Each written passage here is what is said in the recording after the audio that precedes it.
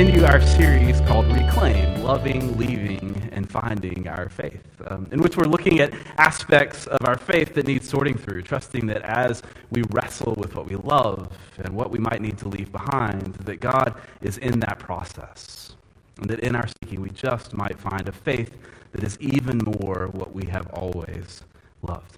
And so I say I'm excited to be with you, but I don't want to get too carried away because as you heard from Crystal this week, the word we're engaging is sin.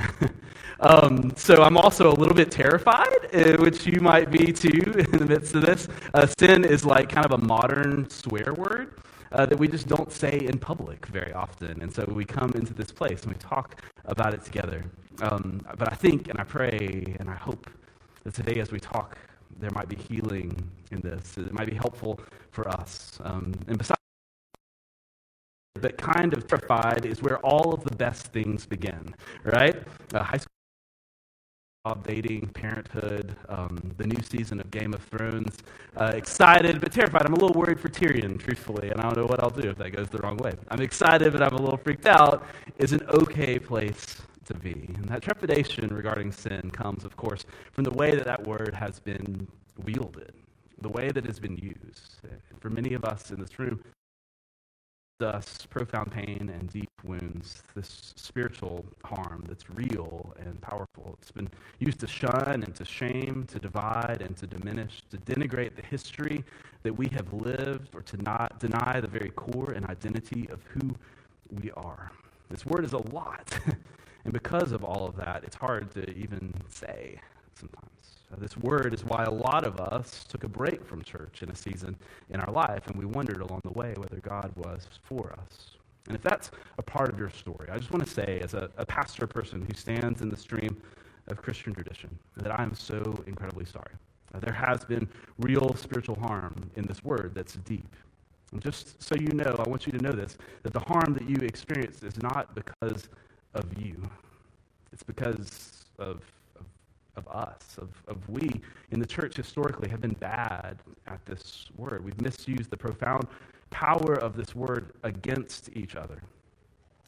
And the way that we've used it, I think, breaks God's heart, because simply put, the way that the church handles sin often simply doesn't look like Jesus. It doesn't reflect the way that Jesus regarded this word. For me, growing up in my religious tradition, I was told that sin separates us from God, that God can't even bear to look on us. And that's what I internalized. And that's a lot to carry.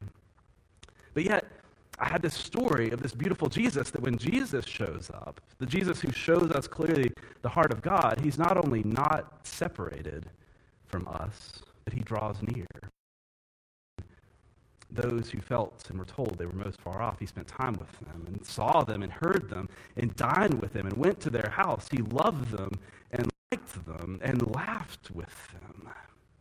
And the religious leaders of the day whispered this about Jesus behind his back. They said, "Look, a glutton and a drunkard, a friend of tax collectors and sinners." That's the scorn that they looked at Jesus with. His friendship and his love for those who religion had called far off was the way that Jesus walked through this world. And in that love, he often broke rules and codes and laws intentionally in that loving act to show us that maybe, just maybe, in our pursuit of lists and laws, that we've missed the heart of the story, that we've missed God's heart. And so those who drew near to Jesus in the Jesus community saw a different picture of who God was, that changed their lives and transformed them and reshaped our understanding of who God is. And we have this beautiful picture recorded in so many places, but I want to read you one of these, that Paul describes God's love that we see in Jesus. He says, "For I am convinced that we're not separated from God. I'm convinced that neither death nor life, nor angels, nor rulers, nor things present, nor things to come, nor powers, nor height, nor depth, nor anything else in all creation will be able to separate us from the love of God in Christ Jesus our Lord." That's the heart of God is. We're not separated. God loves on us with love that overcomes everything. And so before we begin, I just want you to know that the reason that we're talking about sin today is because of all of that stuff. And I think we need to. in this work of loving and leaving and finding, I think that there is healing and help for us here. And not just listening to what people tell us this word means or the things that are on the list associated with it, but to try to hear the heart of God. And just, by the way, time out from the sermon part.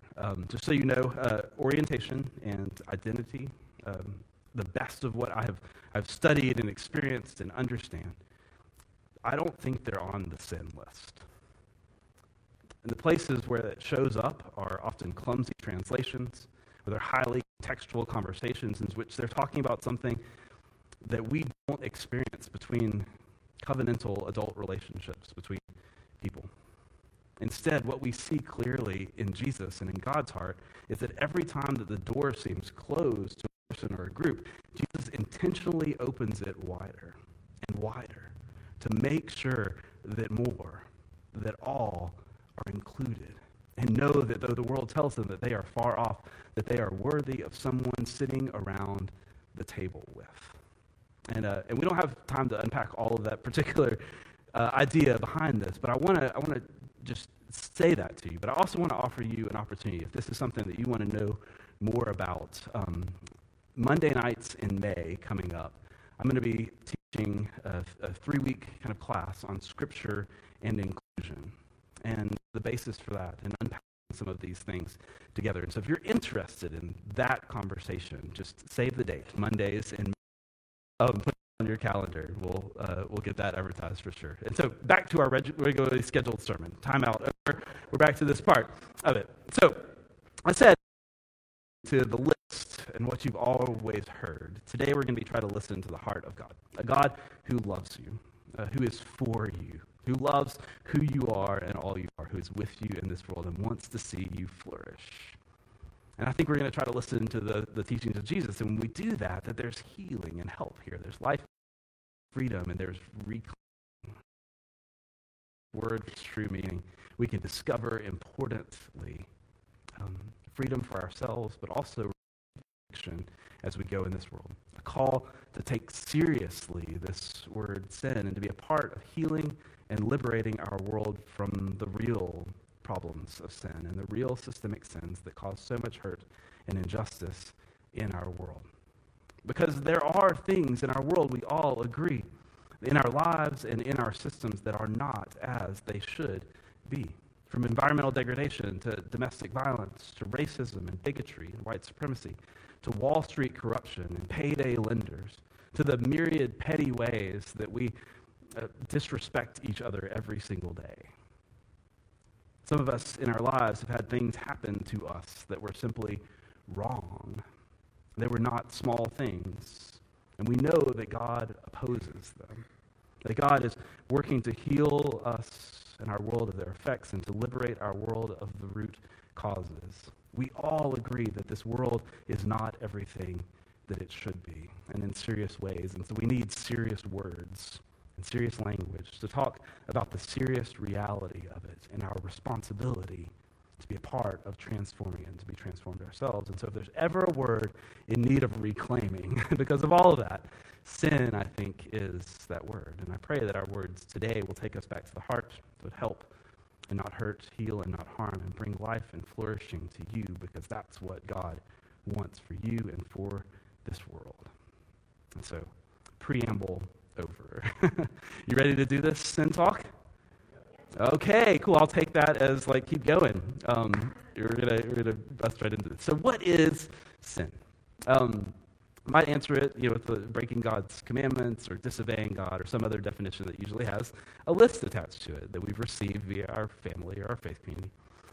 I grew up Baptist, and as far as Baptists go, I didn't live in a particularly strict household.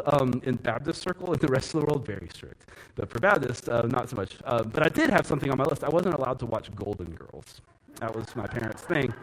Until I visited my grandmother, and then it was just Golden Girl, Wheel of Fortune binge fest at her house, just living in sin with my grandmother there, watching Golden Girls. The mere adherence to a list doesn't seem quite like the full story, right? Besides, who gets to make up the list? And are Golden Girls on it? These are important spiritual questions.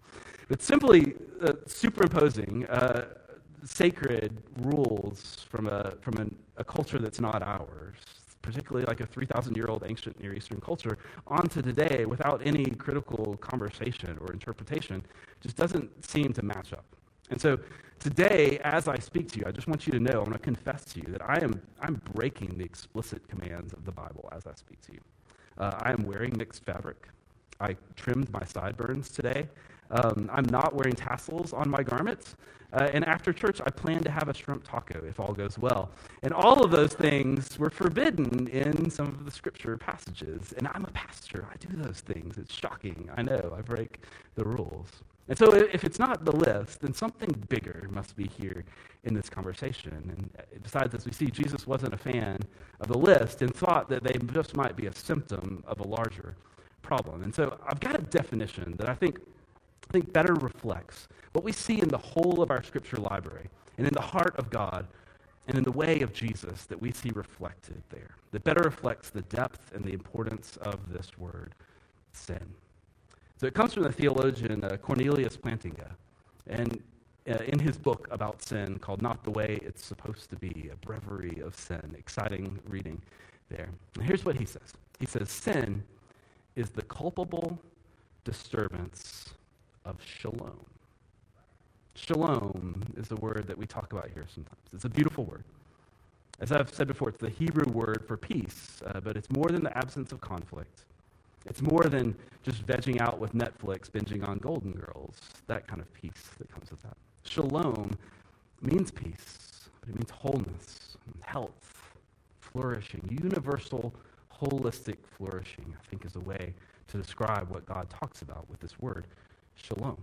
Now, shalom is the harmony and the destiny that God intends for this world. Shalom is peace with yourself, with your neighbor, with creation, and peace with your God, your creator. God wants you in all things to flourish in shalom. And Jesus himself kind of describes a word that's close to it. He says, I've come that you might have life, that they might have life and have it abundantly. Shalom is how God wants things to be, abundant, alive, and flourishing. And so sin then is the disturbance of that. The disturbance, then things are not as they should be. And disturbance are real in the ways that we and our systems break and interfere with that holistic flourishing and the abundant life of all. Sin is the culpable part of that, the part that we're responsible for and own for ourselves. And culpable way is any way that you and I contribute or participate or acquiesce the disturbance of shalom that we see all around us in our worlds, in our homes, in our relationships, in our workplaces, our communities, in our world. God desires shalom in our world for all people and for all creation, universal flourishing and right relation. That's what the Spirit of God is at work for around us and in us and for us and between us. Shalom. Right? And sin is anything that we do to disrupt or work against that peace and harmony and holistic flourishing that God desires for our world. And for me, that definition is helpful. It reflects the whole of the scriptural story. But it also deepens my understanding of the importance, the critical importance of that word sin. If it were just about breaking a list, then our path forward would be to just apologize and ask forgiveness and move on and try to do better by the list. But this understanding that we have in some way, by our error, culpably disturbed shalom, demands a deeper response. When you place sin not on a list, but in this larger context of the good and the peace that we all want for this world, that God is at work for in the world, then the importance of the word and the centrality to our understanding of ourselves and the world makes so much more sense. Because I am culpable for disturbing shalom in our world, for working against the flourishing of our world. We all are. We all fall short. And I don't want to do that. I don't want that to be a part of my life. It's a big deal. It's kind of like the deal in this. I want my neighbor to flourish. I want my kids to flourish. I want my spouse to flourish. I want myself to flourish. I want my life and my relationships and the impact I have on this world to cultivate shalom and not to disturb it. And where I have fallen short, I need divine grace and forgiveness. But I also need that divine grace to grow and to change. I want to make it right with my neighbor, to heal the harm, to seek justice, and to be liberated from the patterns and the systems that influence me in the first place. I want to be transformed, to be more who I was truly created to be in fullness and flourishing and abundance. See, God isn't working against sin because God is against us. God is at work against sin because God is for us, for shalom, for all people. God is for you and for your flourishing. And so when God talks to us about this, to God, this word sin or sinner is not a part of your identity. You have an identity that's deeper than that. And so in the Gospels, that's why Jesus seems totally unconcerned with the reputation of his dinner companions that he sits with. He looked past the labels and he saw their true identity, just as God sees yours, that you are a beloved child of God, created beautifully and colorfully of sacred worth and profound purpose. That is who you are in the truth and the depth of your spirit. But still, in any honest telling of our own stories, we all fall short of that. We miss the mark. We disrupt the shalom that God intends for all things. We all sin and participate in that and harm each other in our world. And there's guilt in that. There's responsibility for that. But there's not shame in that. Guilt says, I messed up. Shame says, I am a mess up. And God says, no. You are a beloved child of God. And we all fall short and miss the mark. But sin for us is not the last word. The story of our lives is not other. God is at work in us and through us. We are loved and we are being restored and redeemed and reconciled and renewed in Christ. We are returning anew to who we truly are and returning again to our call to cultivate shalom in the world and to be peacemakers as we go. God doesn't want you to be something that you're not. God wants you to be who you are in full. And the more you know about who you are, the more you know what to do and how you are specifically called to cultivate peace in our world with others and with ourselves. And so that's the message that God speaks to us. And when we hear it, we begin to see it all throughout Scripture. And so I want to just point to one particular place. It's one you may have seen on like pithy Pinterest posters or like on someone's bumper sticker. It's from Jeremiah 29:11, but I changed the translation back to that Hebrew word shalom that we translate. And so this is God speaking to a people in exile that God is redeeming and restoring. He says, for I know the plans I have for you, says the Lord. Plans for your shalom, for your flourishing and not for your harm, to give you a future and a hope. That's God's heart. That's what God is at work for, and that's what we are called to be a part of. And so we see the heart of God through this. But what do we see when Jesus, who shows us this in a very human way, what do we see when Jesus shows up? So in Jesus' day, the religious leaders of his time had quite a long list of sins.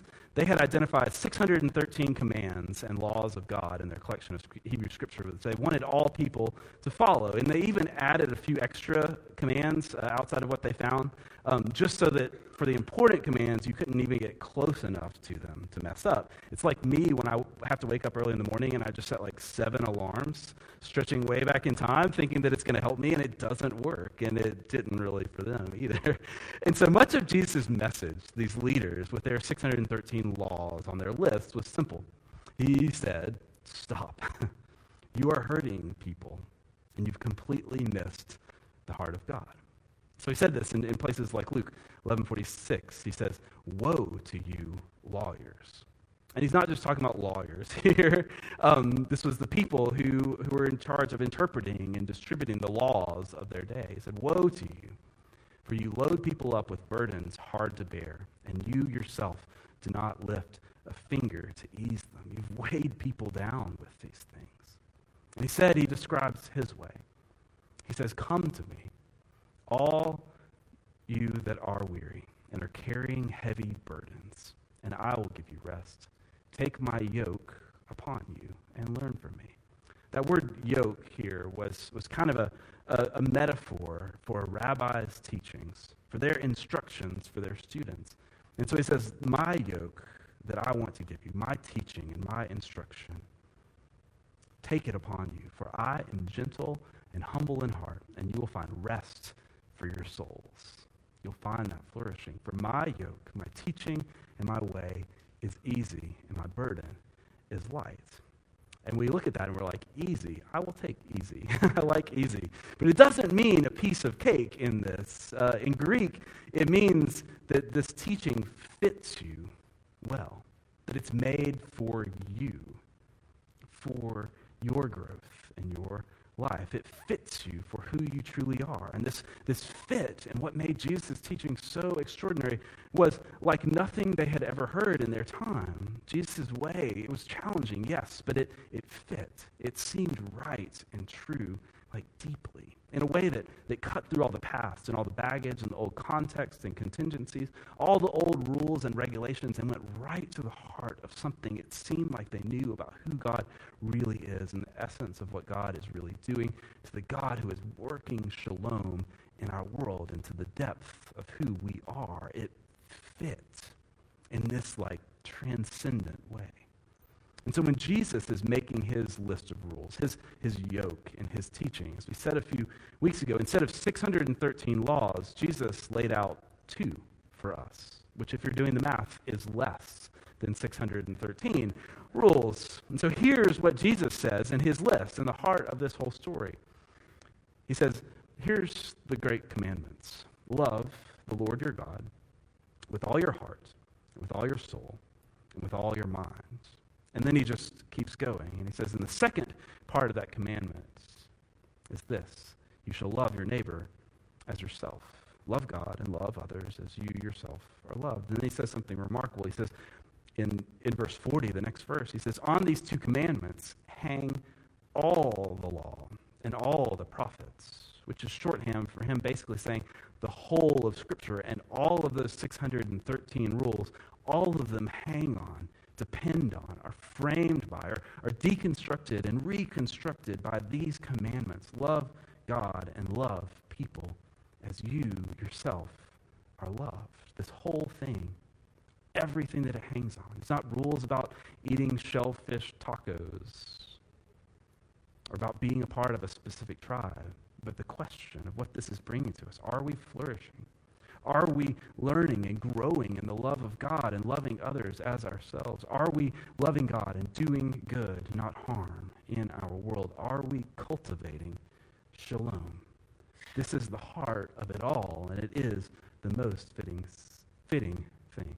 And this yoke is deep. It is not easy. If you've ever tried to love someone in like a real way, it's really, really hard sometimes. You have to seek peace sometimes that's bigger than yourself. You have to be vulnerable to another person in a way that's scary. You have to care about someone. It's a lot. It's a lot to love someone. It's way easier just to follow a list than to try to love. But if God desires shalom, then the heart of seeking shalom and doing right by each other begins here with love of God and love of neighbor as we ourselves are loved. That's how we flourish.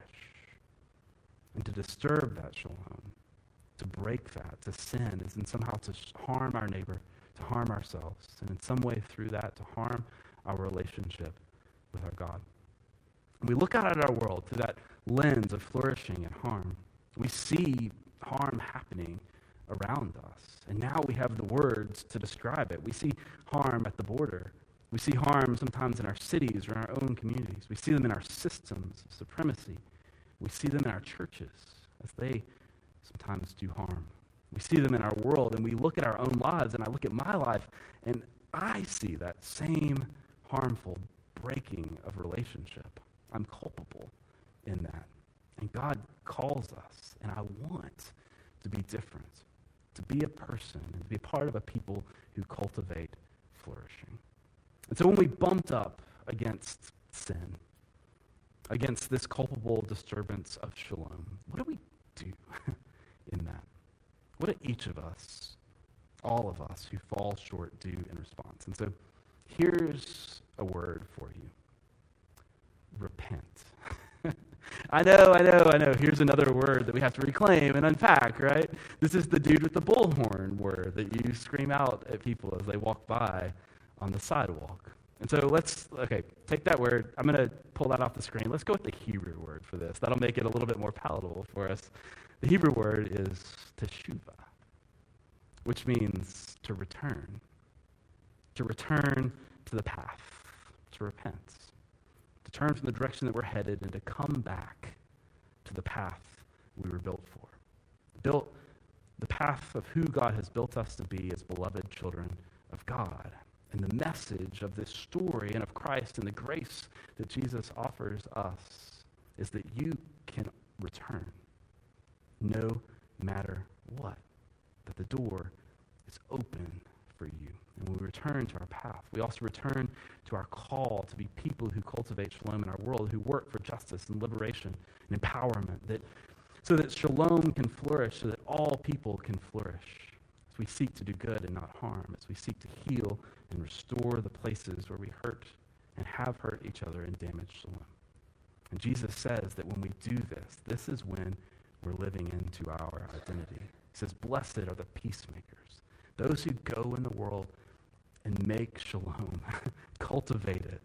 They will be called children of God, that we're most living into our identity as children of God when we're cultivating shalom. And so returning to that, teshuvah, means walking away from things that need to be walked away from, making things right that need to be made right, and sometimes abundantly and generously making them right. And though it may seem impossible sometimes that some things are just irreparable, or they're insurmountable for us, these obstacles, this bondage that we seem like we have, like a stone has been rolled in front that can never be rolled away. The message and the wonder of this story is that they are not. That there is a God who can roll away stones, and that nothing is impossible with a God who brings new life out of dry bones. And so the door is always open. The path is always present. The way that leads to life is always there for us to find peace with God, with our neighbor, with ourselves. The invitation is there for us to return, as well as the beautiful declaration that nothing can separate us from the love of God. Because in our returning, we're returning to what's always been there, to who we are, to our flourishing. We are returning home. That's what teshuvah means. And when we return, we find peace with God and shalom with God that changes everything. For those places that we've sinned, for those places that we've been harmed by sin, we find peace and healing and restoration and transformation. We find liberation and life and empowerment and creativity and goodness and newness and depth. We find flourishing and abundant life. We find shalom and we find love. In a world that is not as it should be, God's love for you that sits at the heart of everything is exactly as it should be, and even more. And our life and our shalom and our work for it begin in that place. So I said that Jesus' list was 2 commands, which is less than 613. But Jesus goes even further. And at the end of his time with his disciples, he brought all of it together into just one commandment to make it really easy for people to put it on their bumper stickers on their camels and to go and live this life. And so he brings all that stuff down together into one. And this is what he told his friends. He said, I give you a new commandment. Love one another as I have loved you. And that, friends, is the list that sits at the heart of God and the heart of the good news of God. That's the whole list. You are loved. Now, love each other and this whole world as you've been loved. That is the list. That is the way of life that is the opposite of sin. That is the way of life that seeks shalom. It's the heart of God and the call on our lives. You are loved. So love as you've been loved. That's the welcome. That's the invitation. That's the peace that sits at the heart of our story. May we be people who return to that and live in such a way that others can find their way home as well. Let's pray together. Gracious God, thank you for your incredible story, for your love for us that transforms everything, that brings us shalom and peace and restoration and transformation, that brings us life. God, this word, sin, has been one that's been hard for us because of the way that we've heard it, the way we've understood it. God, but something has never quite sat right because it didn't match who we see in you. And so thank you for this opportunity to reclaim it and to hear the truth at the heart of this. God, that we are beloved children of God, but that we fall short of living out that love. God, but through your grace, your forgiveness, your liberation, your way of life that leads us from exile back home, we begin to be people who participate, create, cultivate your shalom in our relationships, in our lives, that we flourish and we help those around us too. God, it seems impossible, but nothing is impossible for you. For we know the plans that you have for us, not for our harm, but for our shalom. Help us hope in that, find our life in that, at the center of you. We pray this in your name. Amen.